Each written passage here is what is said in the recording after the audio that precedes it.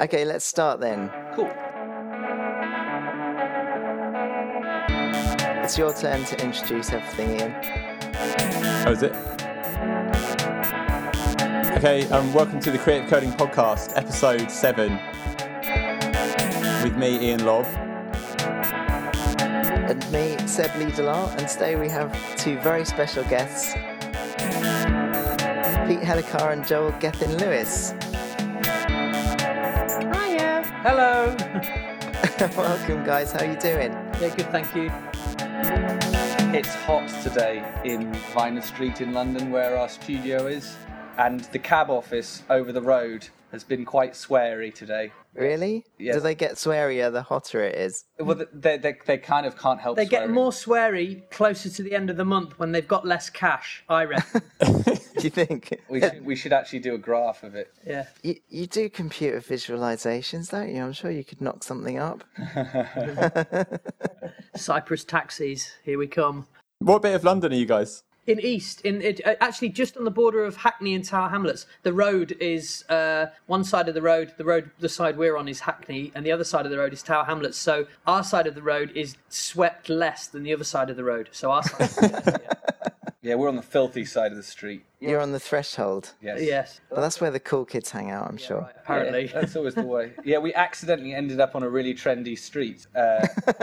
Accidentally. It's full of loads of galleries and stuff like that. And every Thursday they do a First Thursday event. But now all the galleries have learnt our faces, so they won't give us free beer anymore. Yeah. Oh, They know we're not buying art. But I have been buying art recently. have you? Yeah, I've bought a few pieces. Yeah, but not, a 40 grand No, blob. but I don't reckon most of these galleries are 40 grand blobs anyway. It's all chutzpah, you know what I mean? Are we allowed to swear on this podcast, or do we have to... Oh no, it's a clean podcast. Clean cast. Okay, cool. Yeah, it is. Don't say or. Yeah. Yeah, that's right. Because I'll just cut them out later. Yeah, we're not the explicit web podcast who take it upon themselves to swear as much as possible. So, Ian, how have you been doing lately? What have you been up to? I've been all good. I mean, to be honest, my mind is on other things other than work at the moment. Like, kind of, is my son going to get into the right school and things like that, which he did, fortunately. So, yeah, I mean, it puts Stuff that changes your life. a bit of perspective more on your life when you've got stuff that's more important than pixels and such. Owlspin is done and dusted though and sold, so that's going to be live probably by the time this podcast launches, which is good. That's cool. And are you going to write up the whole process and how Yeah, much I will. money you got and stuff? Yeah, probably. I'll have to ask the person that sponsored it whether they mind me saying how much they paid for it. But, Yeah, because obviously that would be confidential information normally.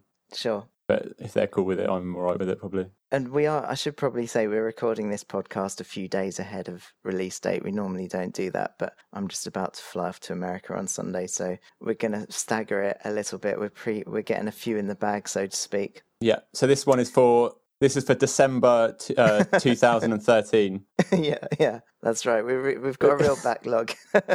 But Pete and Joel, thank you so much for joining us today. I'm really pleased you could make it. That's fine. We're only too happy to be on the 7th episode of this esteemed podcast. Yeah, that's quite a good number, isn't it? Spodcast. Yes. So perhaps you'd just like to, particularly, well, I'm interested in hearing what you've been up to lately. What projects are you working on at the moment? Well, Hellicar and Lewis is about to be 3 years old, which No way. Yes. quite amazing. Congratulations. Yes, which is terrifying the way time seems to be moving along as it does. We've recently, I think the biggest change we've had in the last year is we've got represented now by this company Nexus Interactive Arts, who are just down the road. So now we're represented for commercial work by them. Really? Yeah. Which is, So how does that work? Are they like your agent then? Well, it's kind of a bit more, it's a non-exclusive arrangement, but really the way it works is they've taken us on as directors. So what they've done historically is worked with film directors, animation directors. And so that's why we went with them, because they understand, we're a small team, just the two of us, but if we need to crew up for a bigger job, they kind of do that anyway with their directors that they've had with just Nexus Productions, which has kind of done lots of films and animation in the past. And yeah, we just work with them on ideas for projects, put in pitches, And if stuff comes off, like the Coca-Cola job we did recently, then we just crew up with a load of people, get our production team together, and they help us to really just fill in the spaces. So things like 3D rendering and helping us to work out. And client relationships and stuff and things like that. Contracts. I think it just makes clients a lot more confident because, we've been pounding the streets pretty hard for the last, 3 years, telling people about what we think about the future and how we think we could do more interesting things with advertising and art and everything else. And it's been apparent how quickly the response has come since we've signed with Nexus that a lot of agencies or brands need that hand-holding or production crew ready to be able to do the large projects, and we don't want to grow in that way. We want to be a partnership, a creative partnership. So we found this role of directors as quite a fitting one. And it's also something that the clients can get used to in terms of fee structure and stuff like that, because they're used to thinking of how a director works for a film or an advert. And what we're doing is much more building experiences in the real world and then documenting them, and then they turn into films or websites or virals or poster campaigns or whatever. But really having this idea of an interactive experience at the center of everything. And being represented by a larger organisation makes you look more serious, right? And people are going to be much more comfortable letting you look after their budgets. Exactly. It's just really we realised about a year and a half ago that we did need to have some good backup. But it's just getting somebody who can understand the process, because it is a very different process. And so what recent work have you done that you're really excited about? What's your favourite recent project? Well, the two things that we've been doing recently are kind of two sides of the Hellicar and Lewis coin, which is, one was this project we did for Coke. So we did Coke's 24-hour music session with Maroon 5 at the end of March, which was great. We did 24-hour music session in studios in West London. So the band Maroon 5 did a song in 24 hours, and we built and art directed and constructed a interactive installation inside the studio that would take social response from Twitter and things like that and put that in the studio right next to the band in real time as they were making their music. And then we broadcast all of that out live for 24 hours out of the studio as well. So really trying to complete the loop in terms of allowing the fans to connect with the band in real time and use social networks to let that happen. Sure. So what exactly was this installation? Did you project some stuff in there, or was it a big screen? And how did the band interact with it? What we built was a huge, what we looked like an ice, a glacier, like a massive glacier that sort of seemed as if it was kind of bursting into the studio. It was basically just a low poly cliff face thing.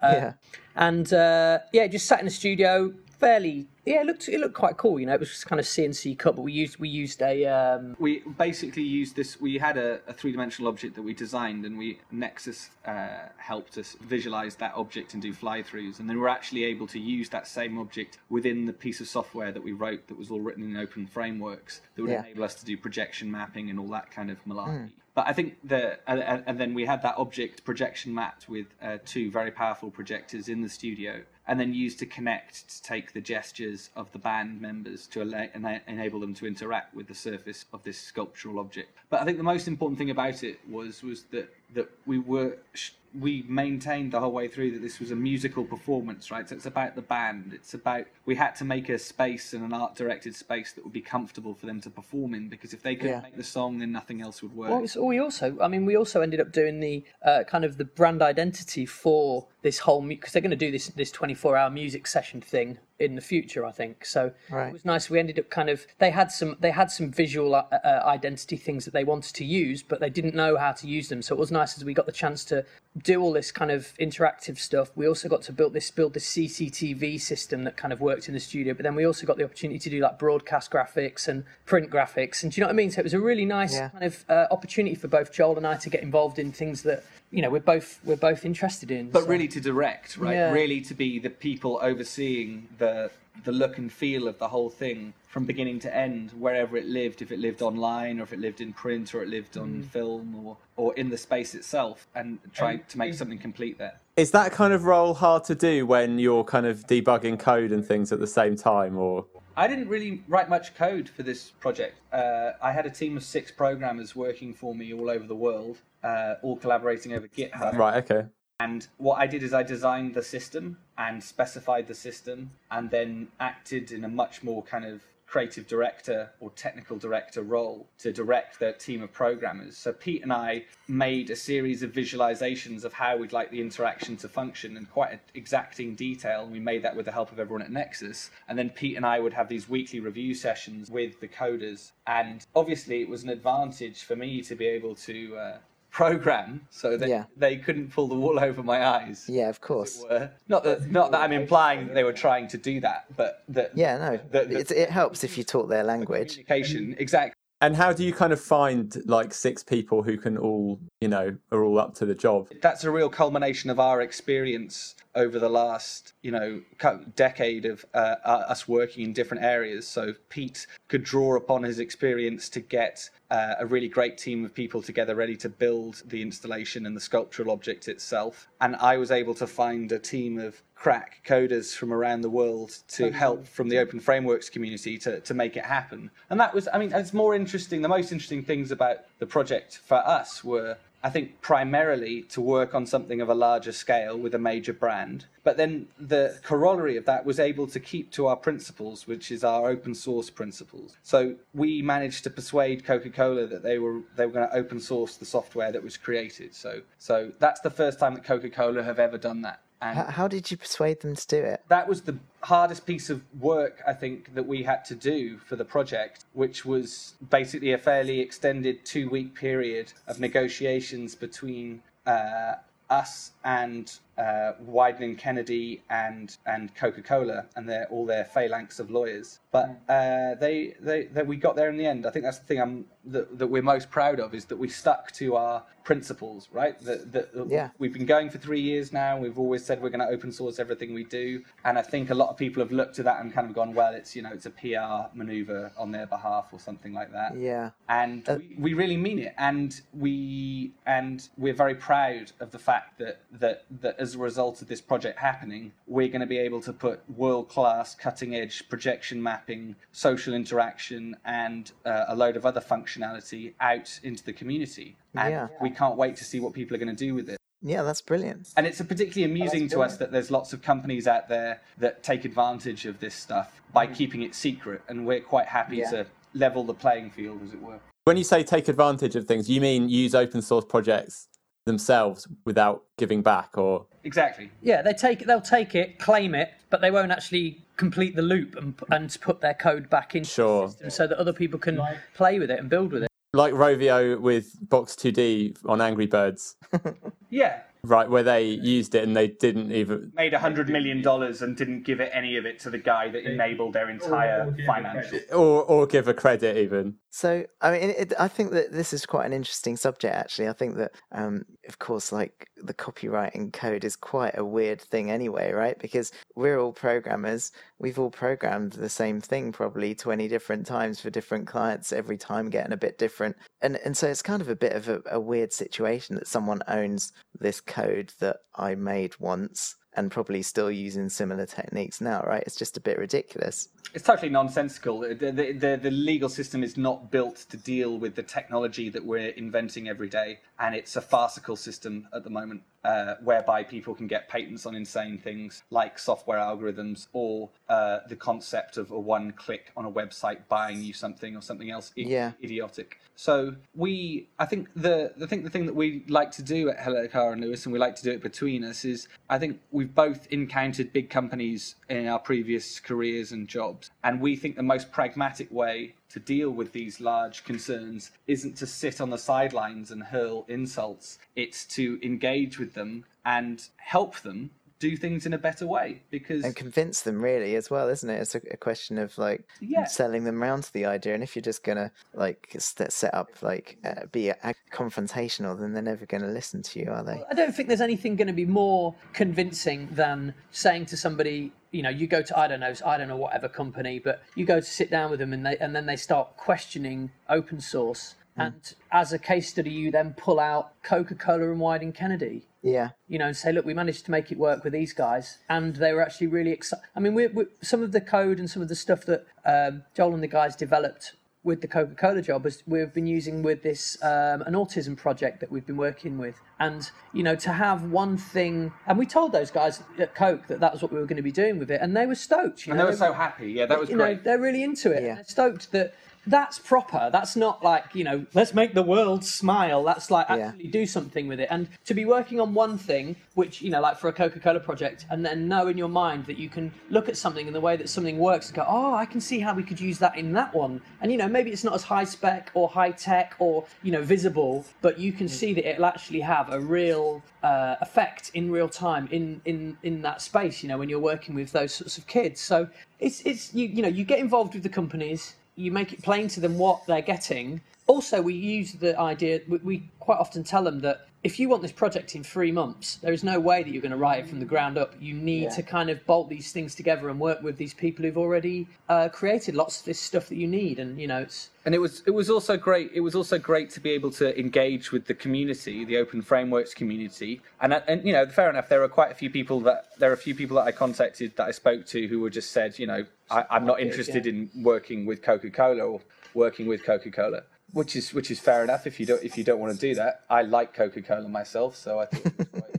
You have to say that now. They've probably brought several truckloads of Coke, delivered it on your doorstep. You're all right for Coke for the next 3 years now, right? No, they didn't give us any. I like vitamin water more anyway. I like tea. But anyway, the point of what I'm trying to say is... I guess we should say that other cola drinks are available. Yeah, right. Virgin cola. And, oh, man. No, but let me just finish what I was going to say. The important thing about this is there's quite a lot of stuff spoken about, I would do a job for this company, I wouldn't do a job for this company. I think you have to be honest with yourself about it, right? That I drink Coca-Cola. I know that there have been some questions about their practices around the world. I think any big company has those kind of questions thrown at it, and especially one which has such a high value on its own brand as Coca-Cola. But every single person we met at Coke were genuinely into making this an amazing project. And they only became more enthused when we told them about how else this software was going to be used. That was the other project that I was going to say about the one that Pete just mentioned, is this project called Reacticles that we've been working on for 2 years now with a great lady, Dr. Wendy K. Bright from Cardiff University, about making interactive software for children on the autistic spectrum. So that's what we did. We went over, did the Coke project, had a week in New York where we went and pounded the streets and met a load of people like Etsy and Google and New York Times, and then came back and did a week's workshop at the Ashgrove School near Cardiff, which is a special school for kids from 8 years old up to 19 who are on the autistic spectrum. And it was great, like Pete said, to be able to go to that place and effectively have the research and development budget of the Coca-Cola project behind us, but enabling us to do something that is genuinely a good thing for children that have some really big challenges in terms of communication. Yeah, that sounds really good. And for someone who's on the autistic spectrum myself, I thought that was great. I felt good to do that. Right. So I'm interested, I just wanted to touch back on the open source side a little bit. So when you say that you release this project open source, do you just put the entire code base online, or do you package it up into libraries? Do you add documentation? What's that process?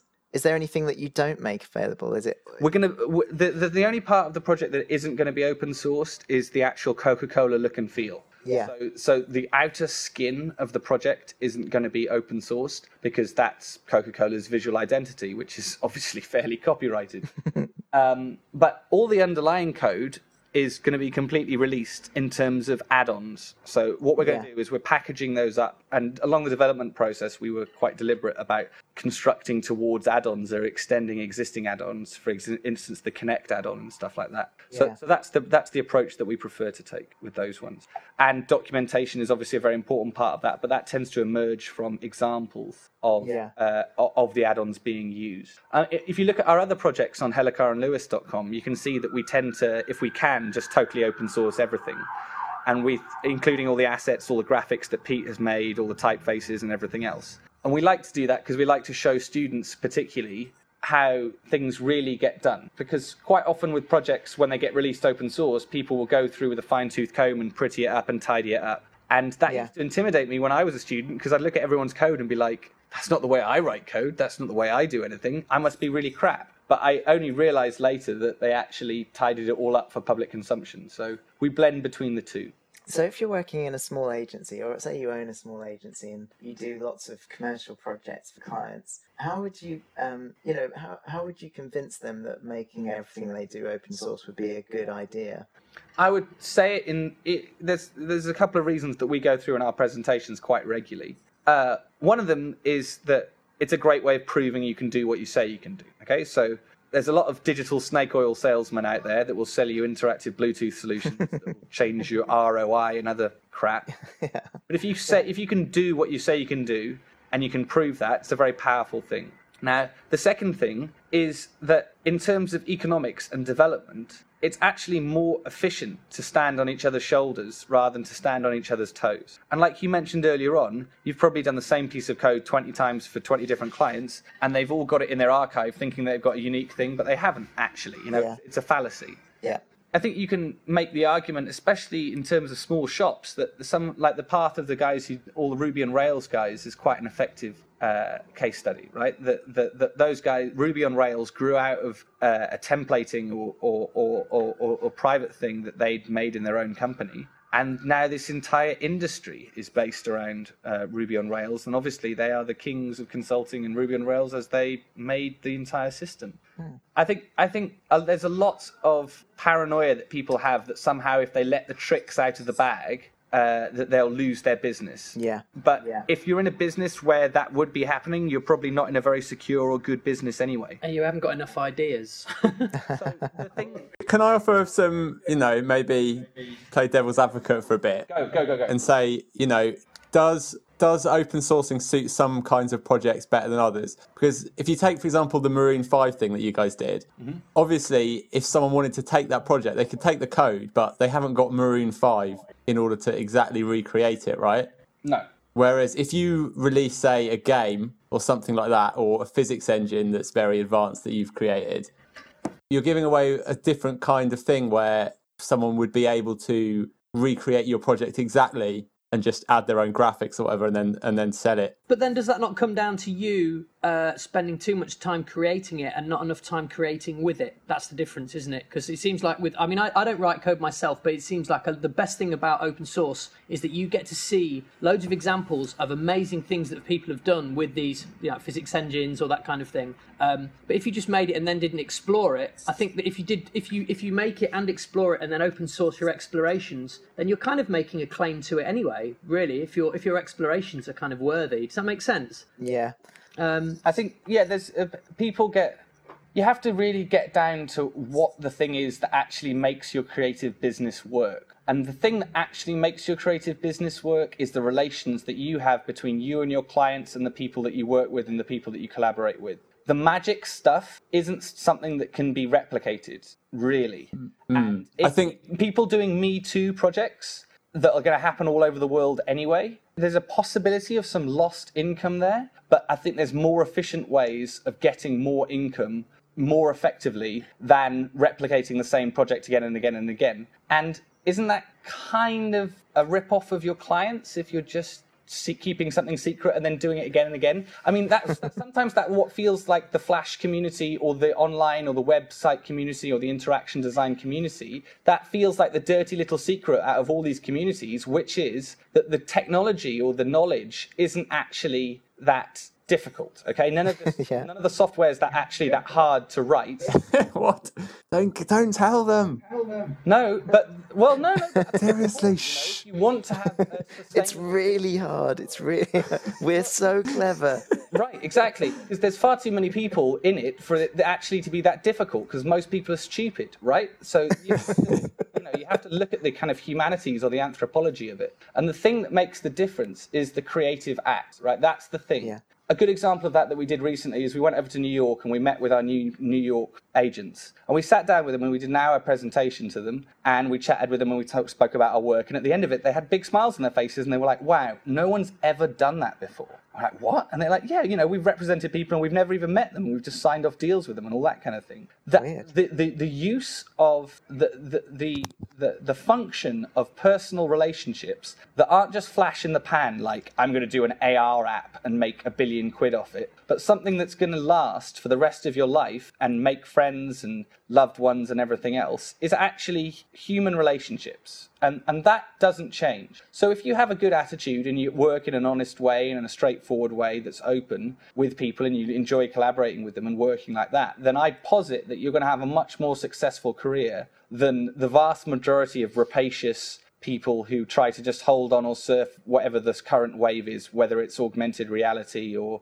pogo sticks or whatever it is. Because I just wanted to ask how you got started with openFrameworks and what your background was before that. So my background was in mathematics and computer science. I went to Imperial to do my degree there. And about a year in, I started working at Days to Confuse magazine because I always loved magazines. Then stayed working there while I was meant to be doing my master's, meant to be doing my degree. Then I found out about the Royal College of Art because my hero Ridley Scott went there. So I thought, I've got to go to Royal College of Art if I want to be like Ridley Scott. So I went to Royal College of Art, and then I had a year at Fabrica, Benetton's Creative Institute, where I was making interactive installations for Benetton stores and the Benetton family. And then What technology were you using then? Director and C++. Oh, sure. Okay. Director was my background, and C++ and a bit of Blitz Basic on the Amiga. Oh yeah, excellent. Well, we both relate to that, I'm sure. Really funny scrapbooks from when I was 8 years old. Every year for 3 years, I asked my parents if I could have an Amiga 500, and I never got it. But I've got that on record.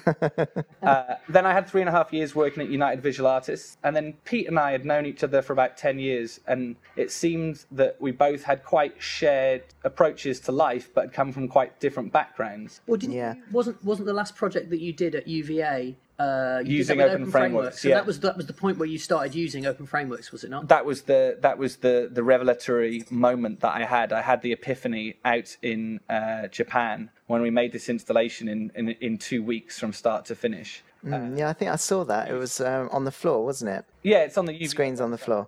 Yeah, exactly. And we did that in 2 weeks, and we couldn't have done that with the internal software that we've been developing at UVA for years, and they're still developing now. And I was quite excited about the possibilities of that, and I said that to the guys at UVA, and they wanted to pursue their licensing model, so I left and formed the company with Pete. Yeah.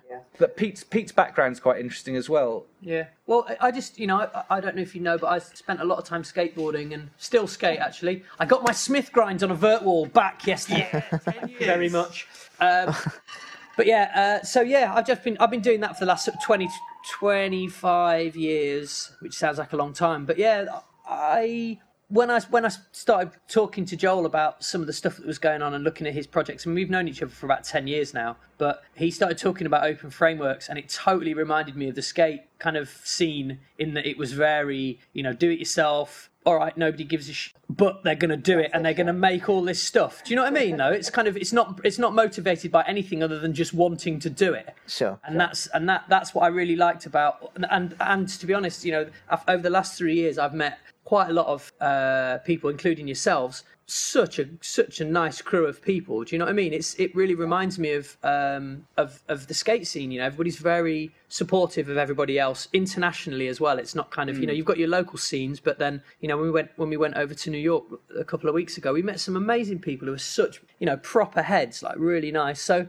I mean, I don't write code myself, but I have a real appreciation of the people that are making this kind of work. Do you know what I mean? And I can really sort of feel an affinity with what they're doing, and it's just good and punk rock. I like it. It's and proper punk as well. Yeah. Do it yourself, not as in spiky haircuts, as in do it yourself, as in control your own destiny and being able to do that. That's the real killer app of software and interaction design, is that it's possible to actually make a living out of it, and that's constantly amazing. And if you can find something that's the thing that you love and you can also get paid for it, then there's nothing better than that. Or if you can find someone that you love and you can work with them, then there's nothing better than that either. I think that was the biggest thing with us, was to be able to form a partnership together, and how effective that is just in any walk of life, or trying to do difficult things. If you've got someone else with you, it makes it a lot easier.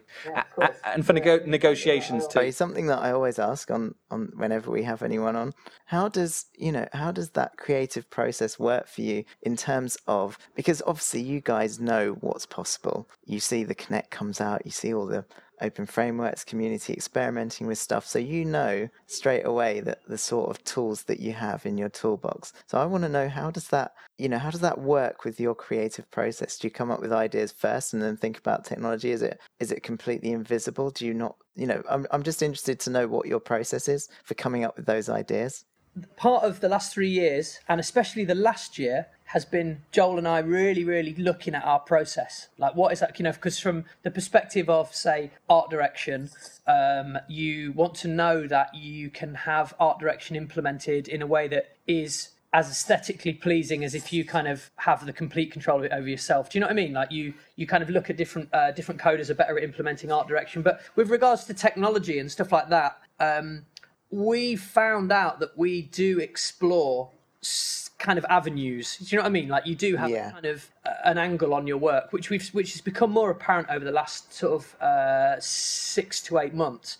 But really, the technology doesn't really dictate much. We've got this kind of idea of how we'd like to make work. We've got this sort of, I don't quite understand what we are looking for in terms of the beauty or the poetry in the work, but quite often the technology as it comes up, things like the Connect, just make that part of the vision area easier to do. Right. You know what I mean? So I don't really think that the technology sort of... We listen to a lot of music. Yeah. We listen to a lot of music, and we read a lot of stuff, and we make each other laugh, and we have lots of conversations, and we sketch, and we pencil, and we draw, and we draw, we draw, we draw, we draw, we draw, and we pay attention to our dreams, and we're experimenting all the time. So Pete is skateboarding and looking at weird materials and lovely things, and I'm looking at weird things online and doing little code experiments and doodling, and that's why we do our radio show, because that's just a transplantation of how we are in our studio anyway, talking rubbish to each other and playing music. We've got a lot of post-it notes on our wall.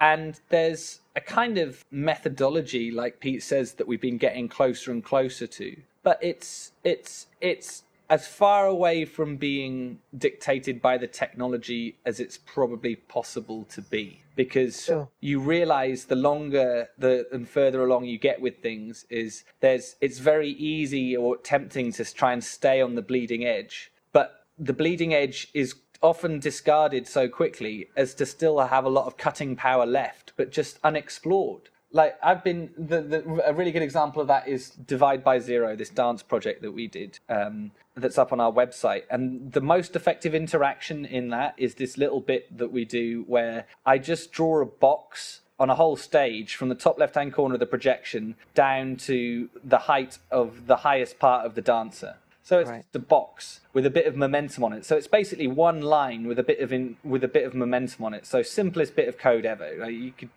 you could do it in an hour. Sure. But when we gave that tool to the dancer and said, wherever you move, the highest part of your body will make this line and make this white box that you can essentially bounce up and down off your body. Right. That it was making a tool for her rather than making a dictated thing. Something that we could still art direct, but it enabled her to do what she does best, which is be a dancer. So I think that's what we're really excited by, is by being able to collaborate with people from lots of different backgrounds, lots of different areas, like dancers or textile specialists or weaving specialists or break dancers or skateboarders or whatever, and work out ways to make tools that enable them to do what they're great at, but to enhance that or to focus on a particular part of it or whatever. I think that's a really important point, isn't it? That it is all about, sometimes the simplest ideas are the best. They're the hardest ones to get to, man. Of course they are. We are always stripping back, because there's a real tendency within I feel within programming to sort of Joel explained it really well the other day, where he said, you write a bit of code that doesn't look very good as an individual thing, but then if you multiply it by 5,000, then complexity kind of hides the fact that within it there's actually nothing of any quality. Yeah, not that much of it. But if you strip it down to, like Joel says, to black and white on a single line, and then within the context of choreography and dance and music, have that line then represent so much more in terms of, within Divide by Zero, it was kind of supposed to represent this kind of pressing of the world and your feelings on the dancer and within the context of the choreography. But if we're always stripping back, like with the Coca-Cola project, we stripped loads and loads and loads of stuff out of that because it's kind of, you get to this point where it's a barrier. I don't know who it was. There's some artist said, you keep stripping away until you can't, and you take that one thing away, it doesn't work. Do you know what I mean? So, and then you add that thing back, and then you're at the perfect point. And I think that if you're working well in any area, not just technology, but you are always trying to pare it down and be brave enough to pare it down. Yeah, definitely. There's a lot of police cars there today. What's going on? Is it? It's Hackney. It's Hackney. Oh. It's just like a normal day in London, Seems isn't it? very scary in big old smelly London. It's fine. We're up on the first floor in our lovely flat. We've got palm trees, and I've got a big magnifying glass that I got today, which is very satisfying indeed. I just got John Carpenter's The Thing on Blu-ray. So I'm quite excited classic. about watching that. And everything is lovely, don't worry. Yes, it's fine. Oh, that's good. No one's getting murdered or anything. Not round here anyway. Not without our say so anyway. Yeah. I totally distracted myself then. I was going to say, so what I was going to say was that's quite interesting for any kind of creative programmers. It takes a sort of maturity and an experience before you get to that level where you're no longer trying to do the most complicated thing ever to show how brilliant a programmer you are. Yeah, because you're a crap programmer, right? Yeah. Get used to it. You're a crap programmer. That it's okay. That was one of the things that took me ages to get over, especially coming from maths and computer science background and an engineering background. Yeah. But then the true rank of an engineer is someone who doesn't make something for their own purposes, but makes tools or devices that enables other people in the most efficient way possible. And aesthetics can be efficient too. There's a purpose to things, and I find that really really interesting. I guess that's another reason why people might be put off open sourcing their code, right? I often hear that people I guess it does take a certain confidence to just say, here's my stuff, check it out. I think also it's very freeing. It is very freeing. I always used to be really... It's like pulling your pants down. Well, I used to be really worried about ideas, with art direction, design. You come up with some idea and you think, oh, this is my idea. But what I realised was that by thinking like that, I didn't actually make any room for new ideas because I was holding on to the old ideas. Yeah. And you just have to let the ideas come and then release them into the world. Yeah, that comes back to that earlier point, though, that if you use the idea as you think you'd like to use it and then just put it out there, you've made your stamp. And I think actually by putting it out there and by saying anyone can have it, you actually make it more yours, if that makes any sense. I'm not sure about this. There's a guy, it's just an interesting anecdote. There's a guy called Squiddy, basically, and he released... Have you ever heard of this guy? I don't know. But he released like a load of game design ideas, I think it was about 200 game design ideas for games that he couldn't make himself. Yeah. And people started making them. And then when people started making them and becoming successful with them, he got really bitter and angry about it because it was his ideas and other people were getting... Yeah, but it's not hard to have ideas. Doing is hard. Yeah, ideas are easy. Yeah, exactly. Yeah. So he shouldn't actually have given away his ideas. What he should have done is learnt to code. Well, I mean... If you're going to give them away, know what you're going to give away. Yeah, I mean, he sounds like he was... probably quite bitter anyway. Why would he give them away and then be annoyed when people took them and did stuff with it? I don't think he was prepared for what actually happens when someone else becomes successful with your idea. Naive, I think that's just naive on his part. I mean, I can only talk from myself and the process that I like to do. Oh, there's a party round. Oh, there's just some people have arrived at the office. So. Oh, nice. Yeah. Or do you have to go? No, we've got 5 more We've minutes. got 5 more minutes. Okay, cool. So yeah. And then, Yes. So, can I just say something else? Another kind of devil's advocate point about open source stuff is when you open source things, it means that the only way you can make money is by selling your services. Whereas if you retain your intellectual properties, you can kind of productize your stuff.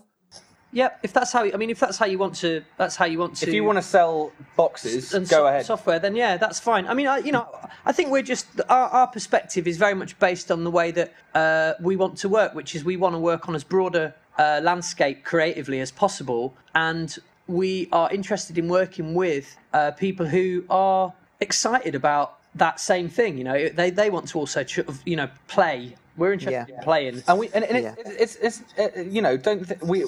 is a long-term strategy for us. It's the reason that we give things away is because we don't ever want to work on something we've worked on before.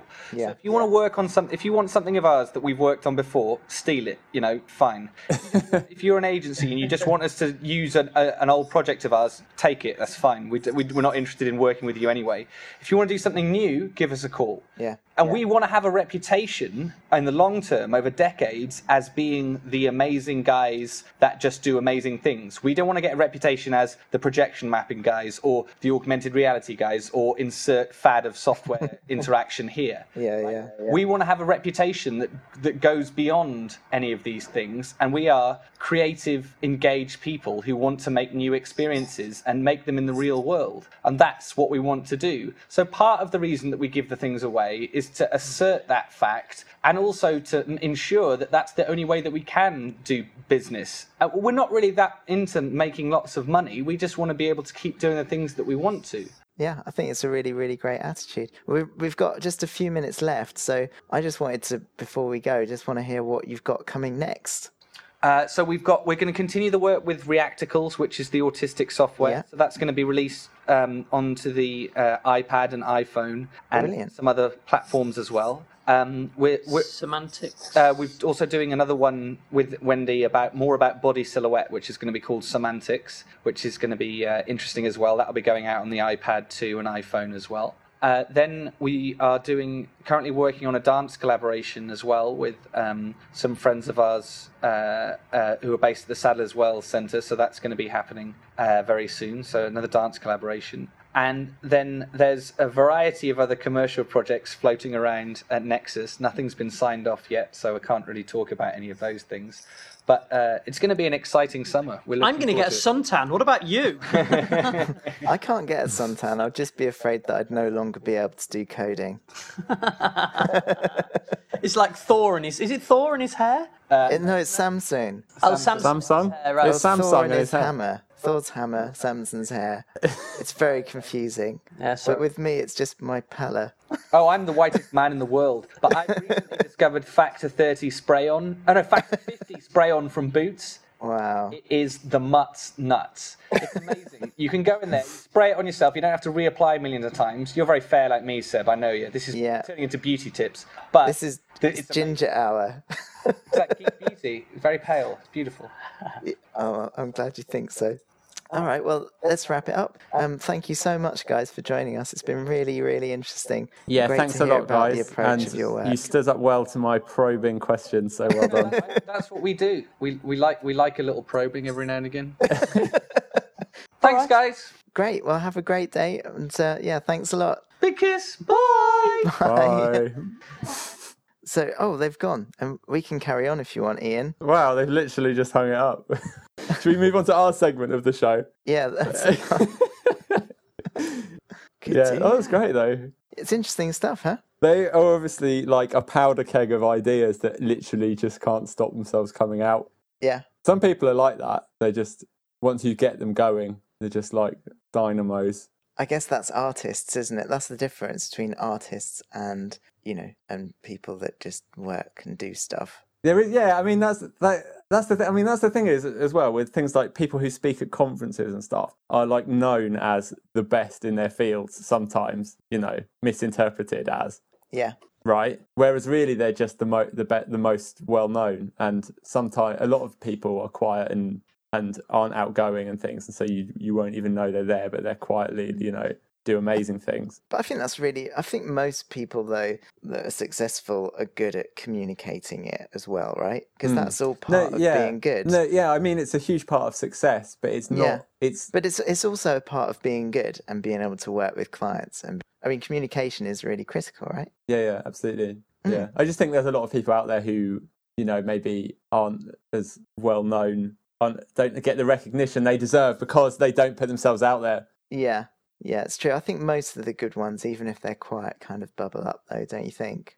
No, I guess one of the nice things about the internet is you can put yourself out there virtually via means like blogging or Twitter, where you don't actually have to communicate on a face-to-face situation. Yeah.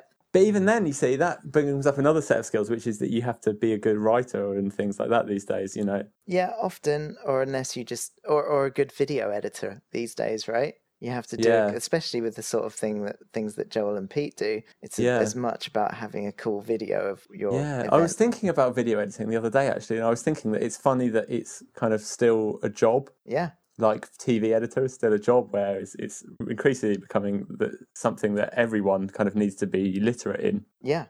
But I mean, and to be honest, it isn't that hard, is it? Let's face it. I mean, to cut together video is not that difficult. I mean, I think if you're at all sensitive to pace and visuals, then I think it's fairly easy. I mean, it's just quite laborious, and the more you do it, the faster you get, right? Yeah. And it's kind of, whenever I do videos, it's kind of the editorial decisions are often more difficult than the process of cutting these bits of clips together. It's like it's more kind of creative process.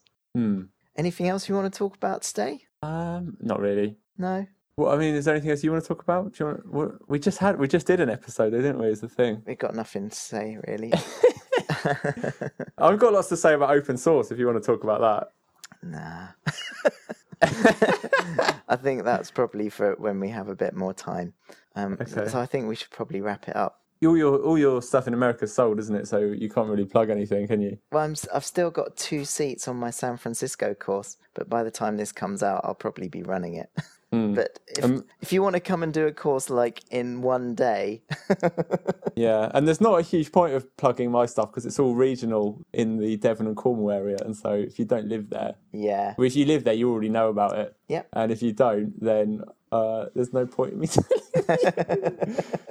You guys did .Brighton virtually, didn't you, for a while where you webcast it? Yeah, we started broadcasting it. It was so much work though that it took. I thought it was such a great thing though. Like if you think about how much that amplified the audience that you got. Well, it did sometimes and it didn't sometimes. I think that we had a few sort of technical hiccups and lots of people would come and check it out, find that it wasn't working very well and then probably never come back again. So I think that we kind of maybe messed up a little bit. Right. It would take one person sat at the meeting, checking the feed, doing the vision mixing, making sure it was all right. Another person chatting to everyone online. And then, of course, all the extra setup. And there's just still a few little niggling problems with like bandwidth. And did you ever just record them and put them Well, that's what we do now. We just Vimeo record them and put them on Vimeo. That's exactly what we do. Yeah, that's cool. It's surprising how many kind of conferences and user groups and stuff don't get recorded. Yeah. Like most of the ones that I've done, I don't have access to any recordings of them. Although I was at the London Web Standards, and that video is online now. Cool. That was quite a fun night. Very, very good audience. Oh, I've not watched that. You'll have to post the link. Yeah. No, it's on my blog. But yeah, they were really, really good fun. Were they receptive to hearing about animated spinning logos and things? Yeah, they were really receptive to it. They were into that. It was really good fun. So that was excellent. Okay, cool. Well, I better go and pack. Yeah, good luck with your trip and everything. Thanks very much. And I guess the next time we do this, I'll be in America. Leaving on a jet. Cool. Yeah, I won't. I'll still be here. Cool. All right. Well, thanks everyone for listening, and we'll see you soon. Bye. Bye.